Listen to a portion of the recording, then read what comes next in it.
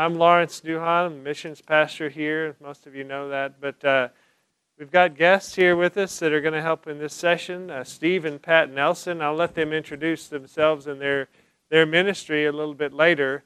But the purpose of this session is to understand for you an update on what's going on with the Yalunka people in Mali, West Africa. And I'll give you a little history of that. There's a little note page on there if you want to take notes. You can find it under Fruitful Ministry in Mali or something like that. But our church, when I came in 2006, was desirous of adopting and evangelizing an unreached people group. And during the time of the fall in 2006, we were introduced to West Africa in general and specifically the needs of the Yalunka people of Mali, West Africa.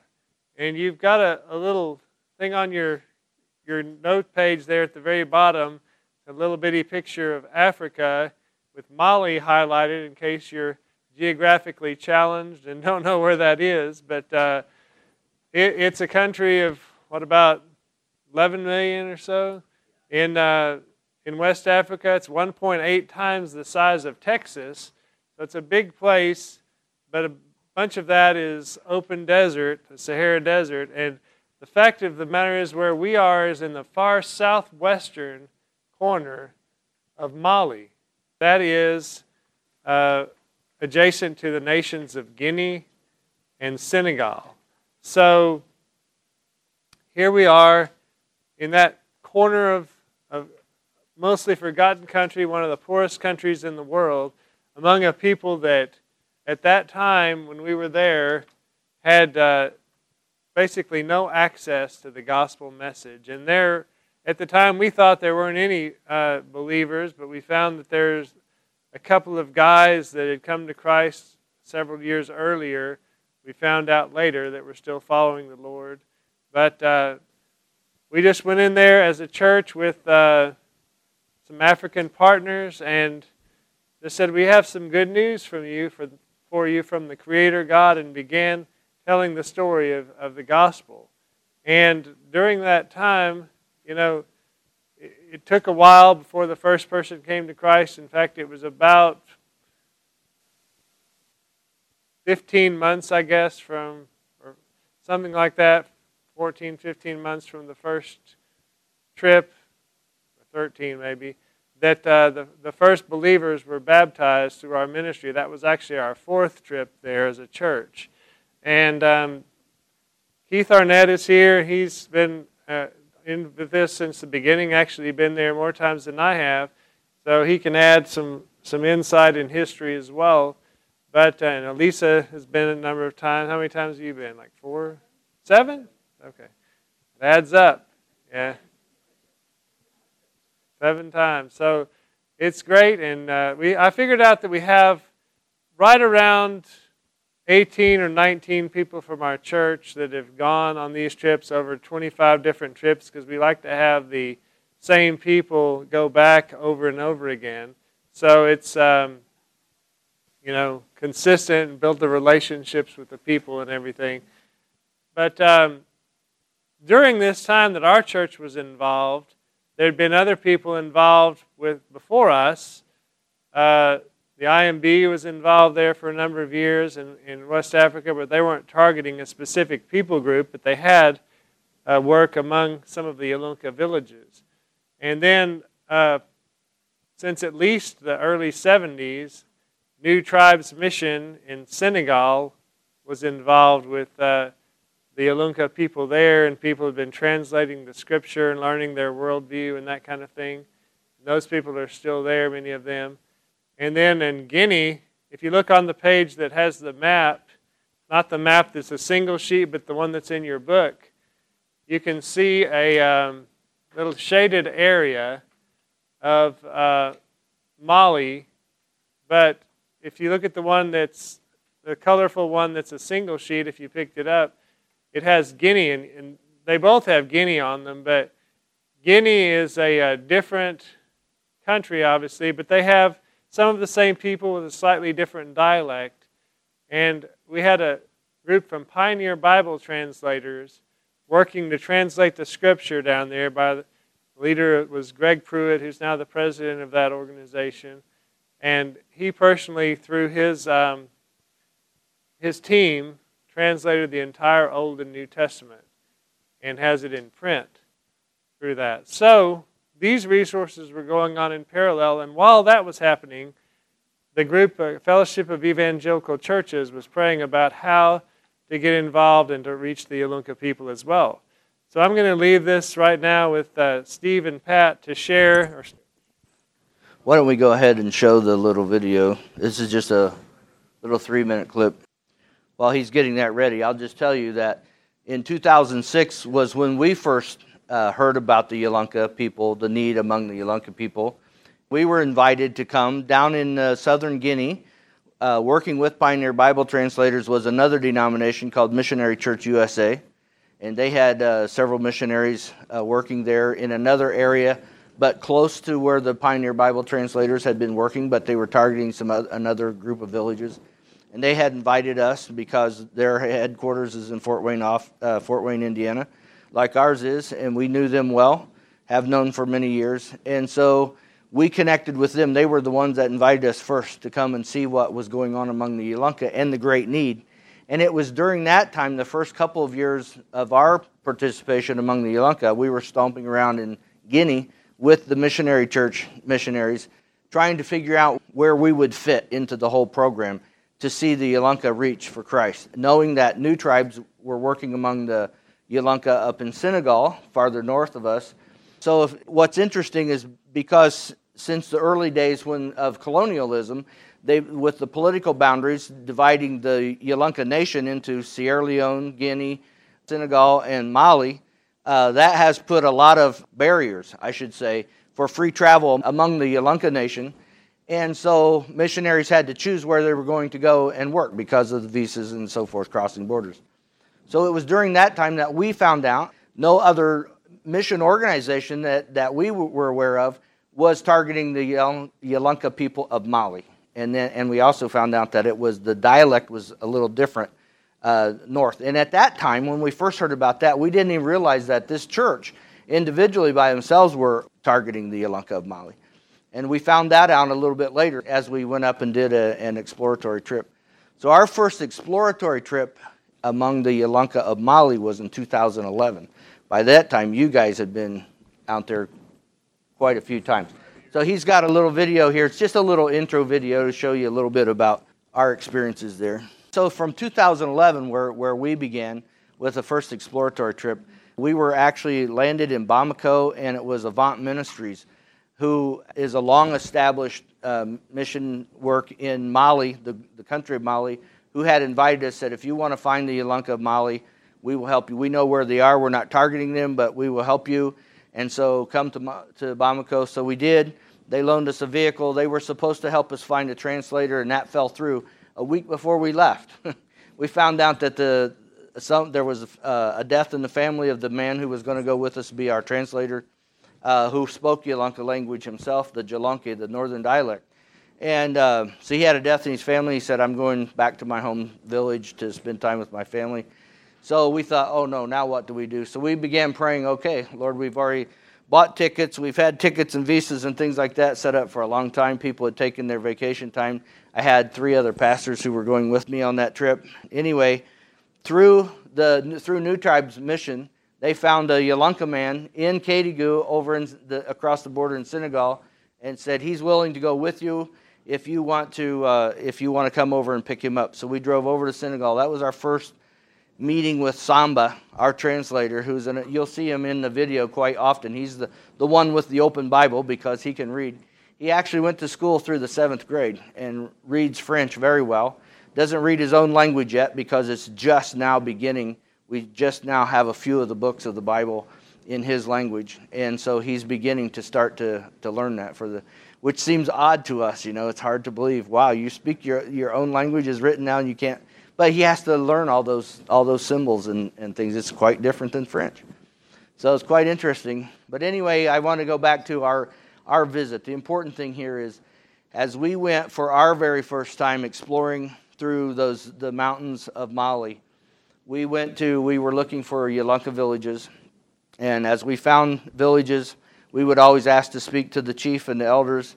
And then we would sit down with them and share with them that we had a message from the great Creator, and that we were willing to learn their language and to come back and share that with them if they invited us to come back. And we said, if you don't invite us, it's okay. Don't worry. We'll find villages. We're just looking for the villages that are interested in hearing this word. And we had responses from the chiefs and the elders of villages, things like, you have word from the big Creator. We're sitting here waiting. We need to hear this word. You have to come back and teach us this word. The very first Yelunka chief that we sat down with, we told our story. We spent about an hour basically giving a synopsis of the gospel and why we would want to come back and share that. And he scratched his beard and he says, I'm an old man. He says, and I have gained much in this world. And he waved his arm at all his huts. We were sitting in his compound surrounded by his huts and his wives and children, probably 100 children. Lots of, this man has a lot of, we've been back there many times. He has a large family.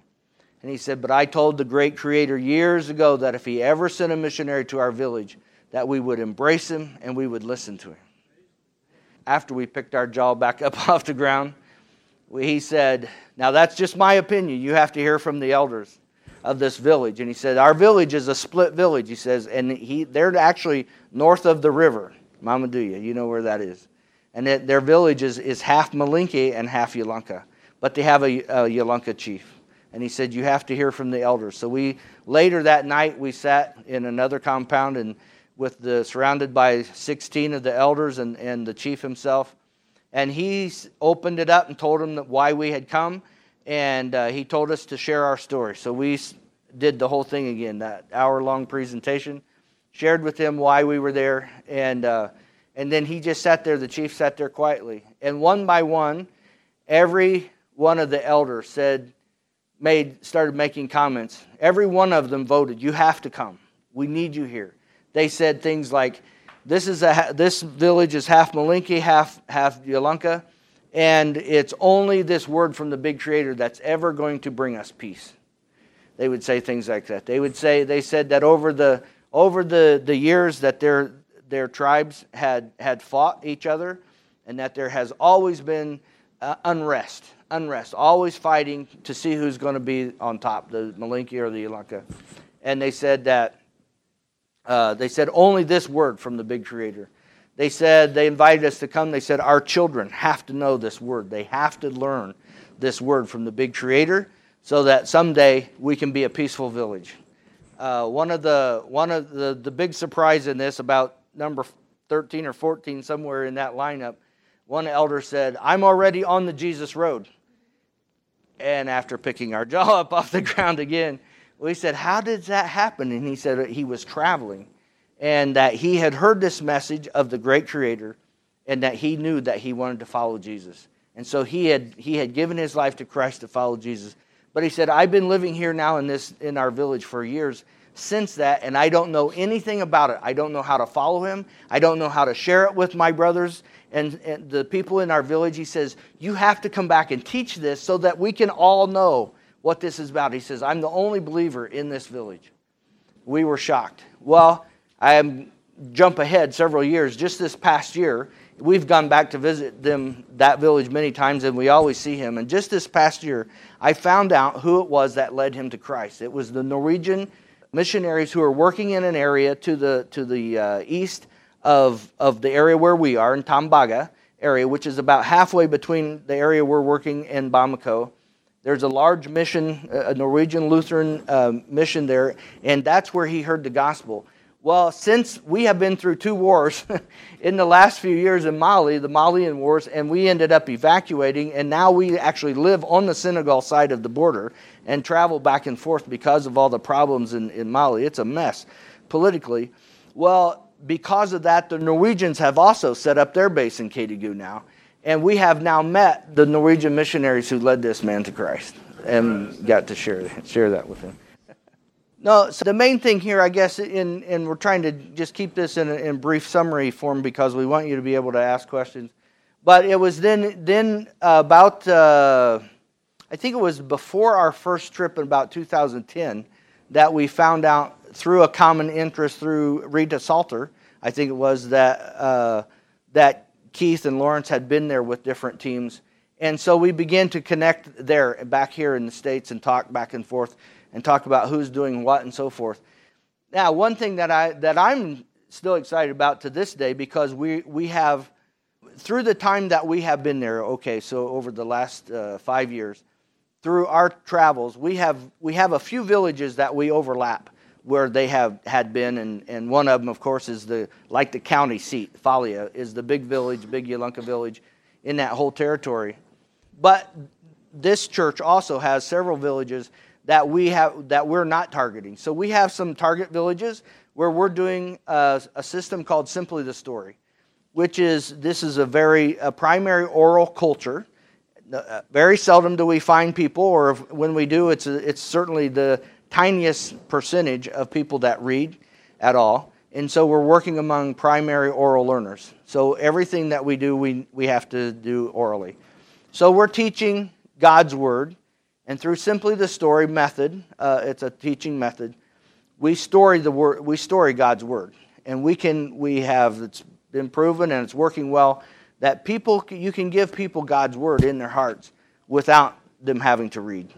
And this past year is the first year that, this last dry season, where we had enough of the language that we could actually story in their language, in their tongue, and we have been teaching. We've been visiting there a lot, building relationships, doing a lot of teaching from God's Word, but now we have actually started the process of teaching. We have 296 stories that we intend to teach them from the first chapter of Genesis to the very end of Revelation.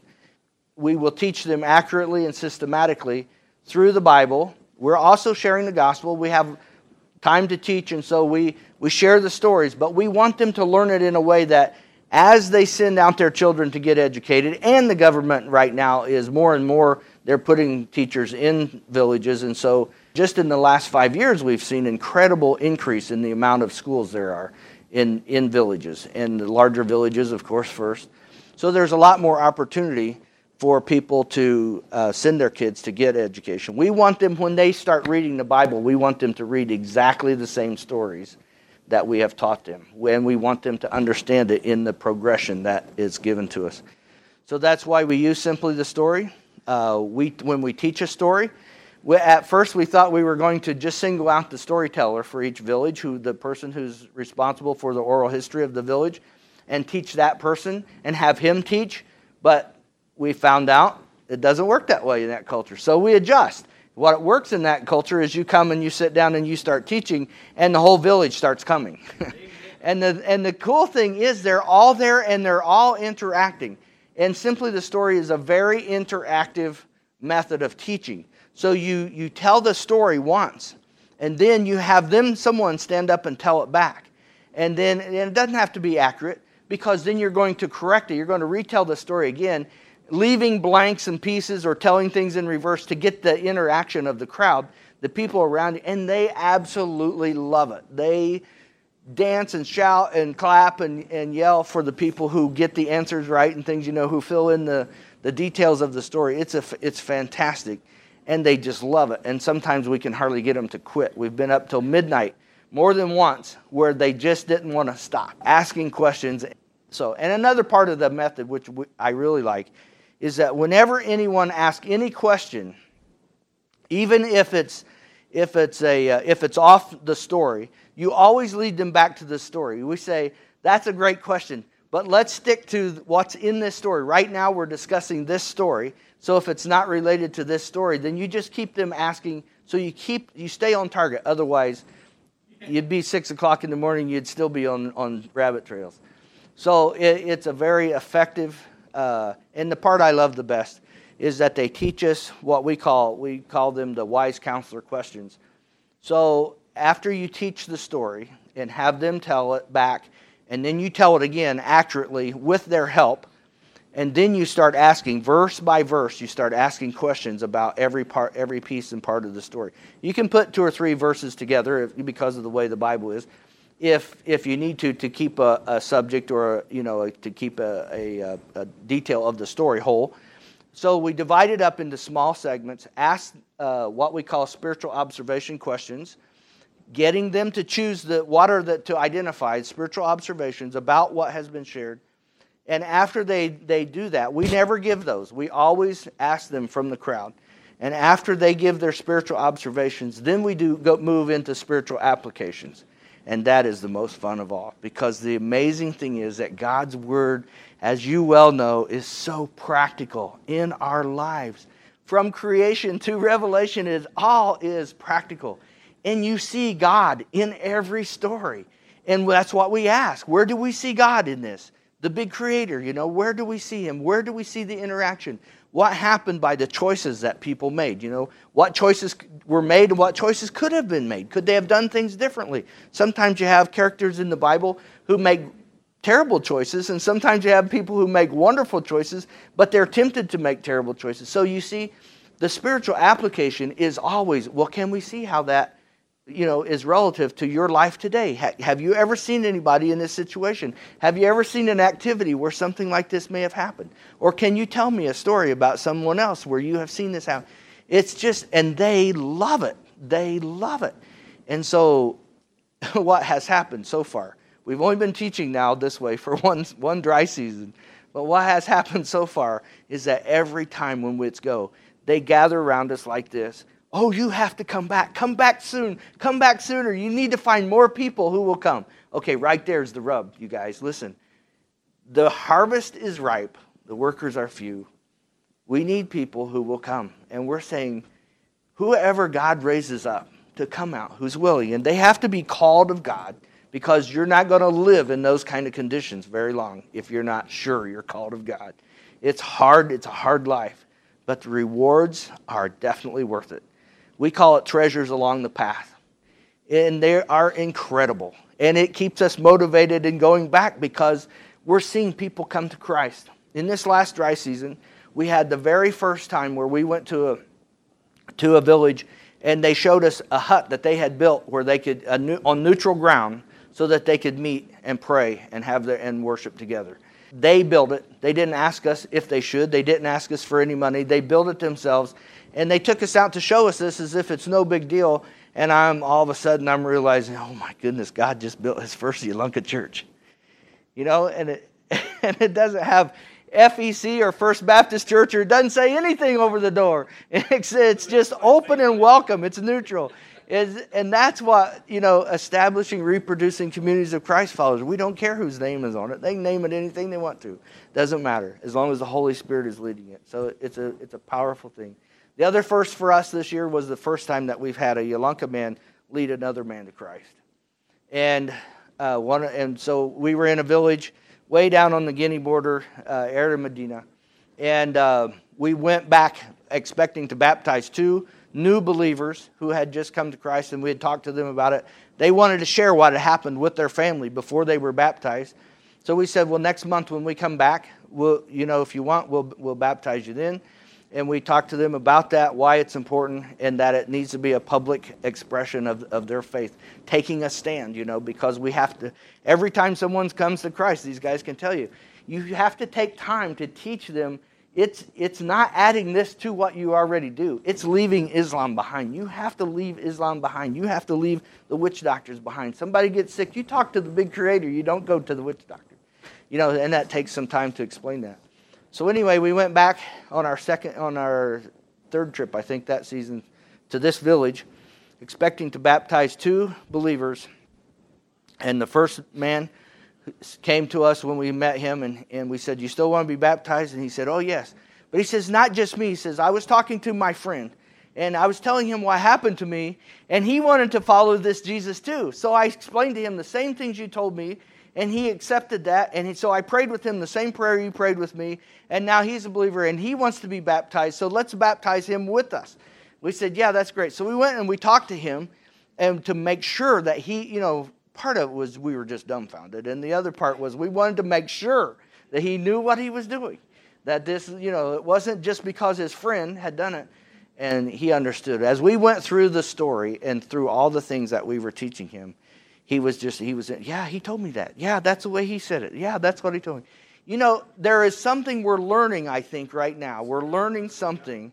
Spirit of the living word, of the living God, the power of the word, but also something else that we have begun to realize this year, more since we started storying, more than ever before, is that oral learners listen carefully. The detail. Ashley, the young gal that works with us, she's on our team. She's an incredible person. She has learned this language so well. She's doing so great with it.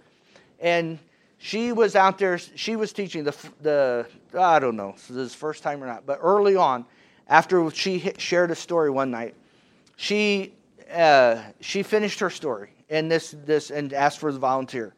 He stood up, he retold the story, and I said to Ashley, she was following in her book that she had, and she was following it, and I said to Ashley, I said, how accurate was that? And she looked at me and she says, almost word for word. He had only heard it one time, retold the story. And since that time, we've been watching that, and it's amazing. Every once in a while, they stumble, and usually it's somebody in the crowd that helps to correct them. But it is amazing how well they listen. When they hear something, they're listening, which is just so encouraging to us because, you know, what an incredible target audience. People who are learning this. To us, it says, this is going to work. This works well. God can not only yes, God does it, but He's already prepared them in advance for this. They don't have to read. They can have God's word in their heart without ever being able to read. It's just incredible. It's an amazing thing to watch. So anyway, you guys probably have a lot of questions. What we're doing, we're still trying to figure this out. What works best, what works with our health, how much time we need for preparation and so forth. Right now, as from last season, we determined that we're better off if we just try to do 2 villages at a time.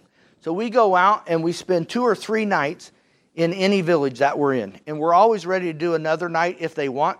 But we also realize that they have work to do too. They have to farm, they have to dig for gold, they have all the things that they do. So we don't want to overstay our welcome. So we're finding that if we teach 2 stories, if we teach 1 story the first night, and sometimes we don't always get to teach the first, because sometimes they don't get word out quick enough. So we're willing to stay a 3rd night, but we're trying to teach 2 stories in each village each time we go. Then we move on to another village, and by the time we've been out there 5 or 6 days, we're really ready to eat something besides peanut sauce, and to get all the other internal systems working again. And so we come back home to recuperate and prepare for the next journey out. And I don't know if we'll keep doing that. If we've tried doing 3 villages in a stretch because there's an urgency. You know, you really want to get there, and they're so hungry for the word. And it's exciting to go to the next village already, you know, because you know they're just waiting for you to get there. So I don't know. We're still working at it to try to figure out what. So we're staying 5 or 6 days each time we go out. Right now, at least that seems to be a good fit. Come back for a week or so, 10 days. Recuperate, do the things that we need to do, prepare ourselves for the next trip, and go again. And so that's kind of, does that answer your question? So we'll see. We have a plan. We hold it loosely. I'll share a little more about what's going on from our church's perspective as well. I would echo what Steve said about the length of time there. We've tried different things, but generally with our church, we have a trip of about 11 days.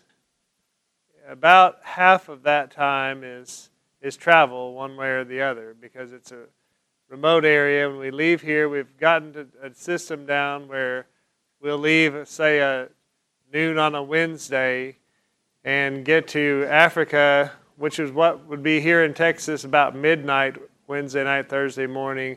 But there it's 5 o'clock in the morning or 6 in Senegal, and then drive for about 11 or 12 hours across Senegal and stay the night there. And then the next morning, go down to whatever village we're going to in Mali.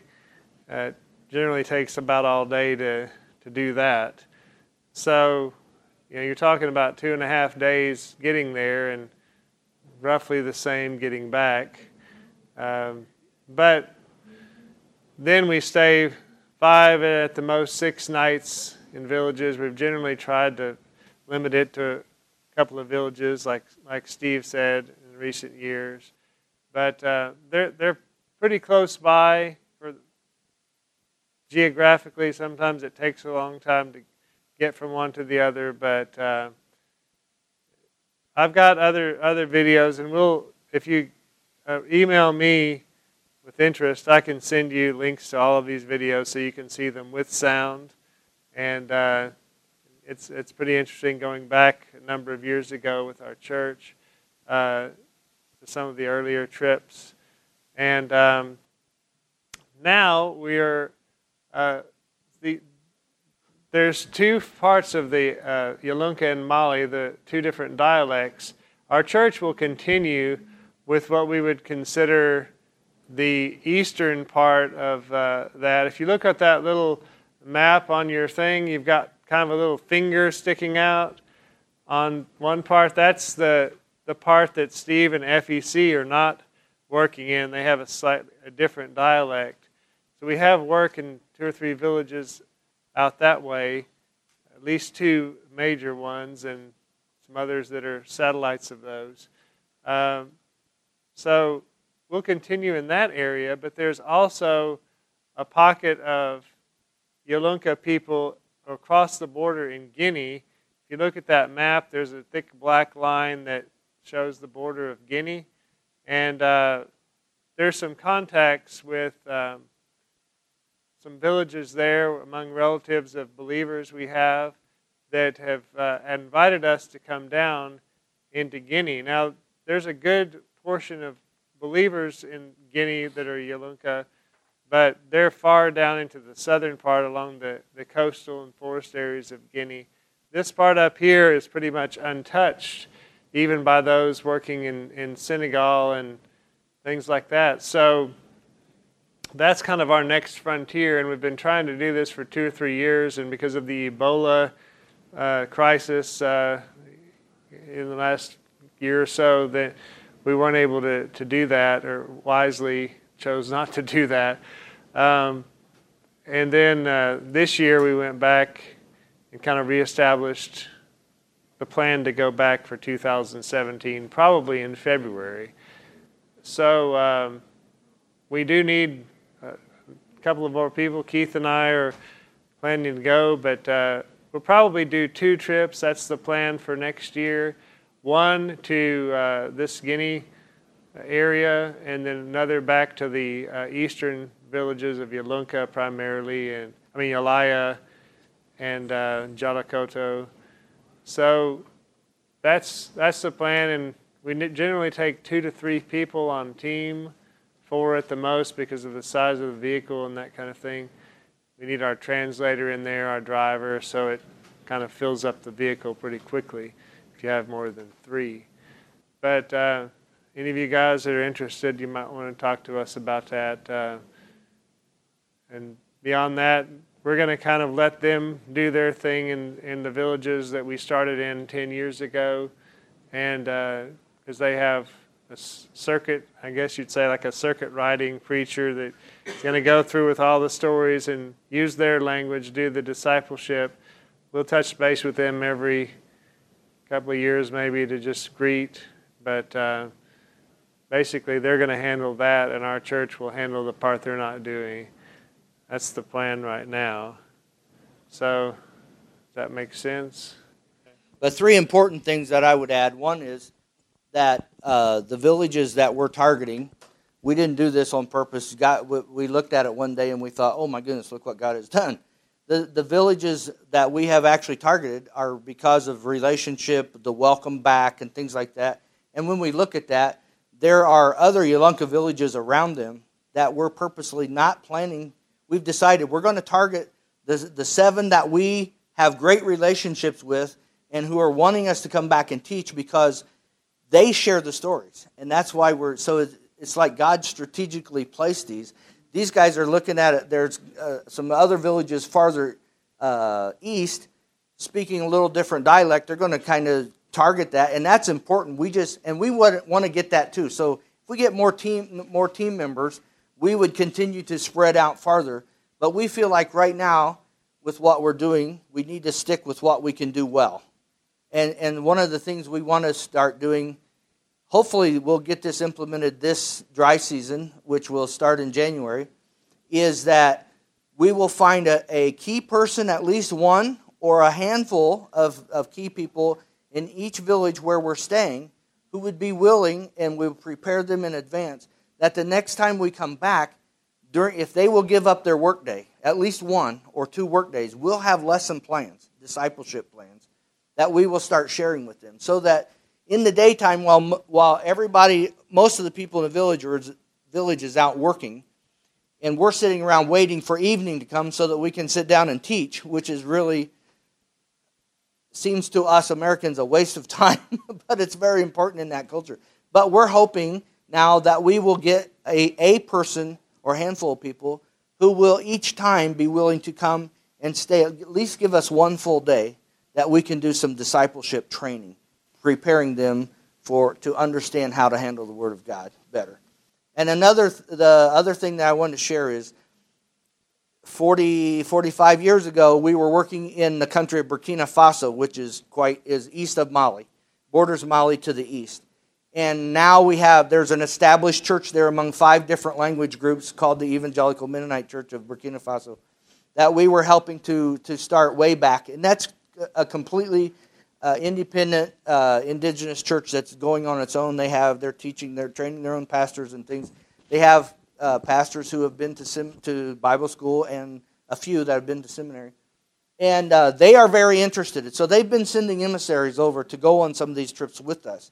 So our future, we're completely open to that as well. If God wants to send us team members from there, hallelujah, that's great. And they love being a part of reaching another unreached people groups themselves too. So I want you to be, I hope that's encouraging to you. It's greatly encouraging to us because we don't know how God's going to build our team. We just know the harvest is ripe. And if he wants to send Burkina Bay, that's fine with us. We'll take whoever comes and wants to get excited about the same thing. I just wonder. Ashley is our Yolunka speaker, and Pat and I purposely are not learning Yolunka because our goal is not to be the teachers. We want to keep empowering the team and building a team to do that because there are many other unreached people groups in that area. So once this thing gets off the ground well, our hope and our prayer is that God continues to send us people because we will leave this team doing what they're doing among the Yolunka, and we'll start moving into Jola speaking groups, Jahanke speaking groups, pool groups, wherever God directs us next. We want to start, we're way too old to start learning a new language every 4 or 5 years. And so we're just working in French with a translator. Ashley is the only one on our team right now who speaks really well and is doing the stories in their language. But we hope that within a couple of years that we have a few more. But she lived out in the village for 18 months working on language learning. And Samba. We do have a believer, a Christ follower, the first translator. He told us this last year, I said at the beginning of dry season last year, I said, Samba, is there anything we can do to help you with your crops and your farm? Because we really want to do a lot of trips out this year, and I know that you need to work on your farm. And he said several things, but one of the things he said, Steve, he says, you're American, you came here, you know very little about our culture, in Africa and so forth. Like, you're not an African. And he said, Steve, I grew up in Guinea. I'm a Yolunka man. And I got the chance. He was the only one out of his whole family that ever got to go to school. Christ saved him, healed him, changed him. He has his testimony is unbelievable. He says, what do you think are the chances that you would come from America to Katigu and I would come from Guinea to Katigu to get my education and raise my family so that they could go to school and that our paths would cross? He says, anytime you're going on an evangelism trip, I'll be with you. He says, God will take care of my crops. Samba has been on probably 30 trips or so with us out through there. Great guy, speaks the language, and he's a Kamara, that's his last name. When we show up in a village where we've never been before, we tell them Samba's name. Oh, you brought our brother home to us. It's an incredible thing because he's a Yolunka man.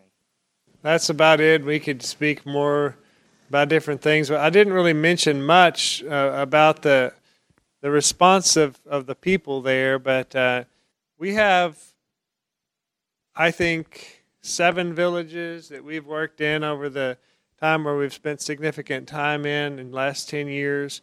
And in all of those, there's been at least some response to the gospel, where people have come to Christ and have been baptized, been literally changed by this. And it's one thing to say that, and like a lot of these short-term trips, you say, I will come back, and there's a lot of people who came to Christ. But we've watched these people over years afterward to see that even with little training, one of the most surprising things, I guess, to me in this regard was the chief of the village of Jalakota, which is one of the most remote villages we go to, about 2011 or something like that.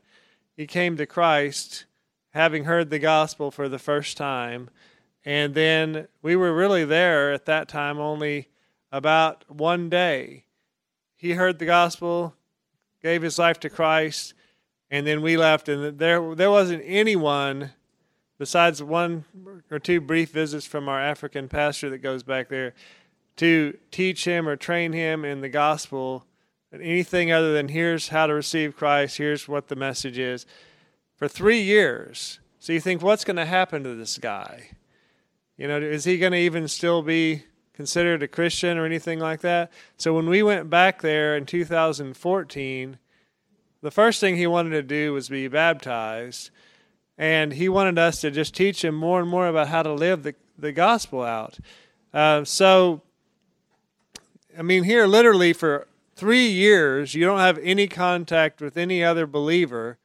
And he said that a lot of his friends, when he told them he was, Christian now, follower of Jesus, they just kind of didn't hang around him anymore. They didn't want to do that.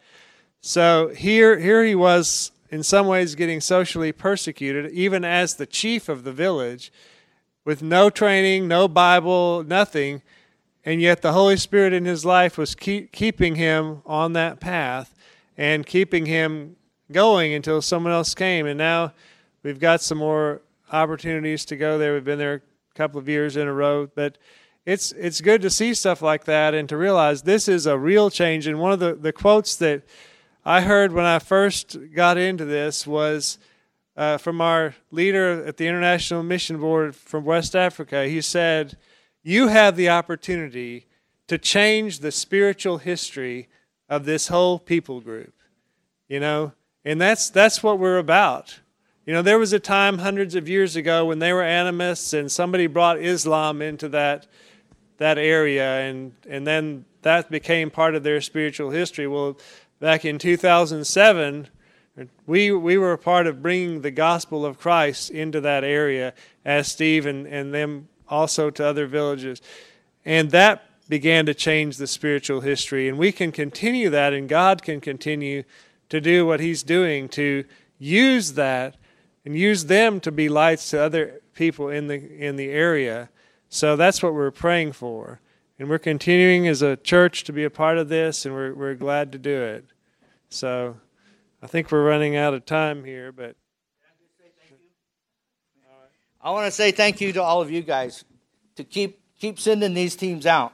We need them out there, and really, even in the villages where we're working, they blazed that trail first. They were there before we even came and decided we were going to stay and bring long-term people out there. These guys had already been there, so we already, there was a receptivity to most of the villages that we're working in today. Is they had already been there and shared God, that began to prepare that path. So don't discount any of that work whatsoever. That's amazing. And I think the other thing is God is showing us how strategically he has placed us and given us relationships in the villages where we're going to set this whole thing up. It's an ongoing effort. But thank you guys for your support for us. Thank you for encouraging these guys to work with us. We're being encouraged by our denomination too to work with you guys. We're not planning to put our name on any churches, like I said before. But the other thing is that one of these days we're going to go down, walk up to the throne of God like this. We're all going to be there to receive this crown. And the most beautiful thing of all that is, you guys, is that we're going to be surrounded by Yolunka. Let me pray for you and Pat before we leave here. And Ashley, Lord, I just thank you for these workers whom you've called out into your harvest field far away in Mali. And we pray that you would continue to sustain them physically, spiritually, in a dry place where they don't have a lot of other believers to encourage them. Lord, we pray that you would raise up other laborers into your harvest field, whether they're coming from other parts of West Africa or the U.S. or anywhere. We pray that you would call them out and equip them to make disciples and share these stories and help the Yolunka people to come to faith in you, and through them to reach many of these other unreached peoples all around them, Lord.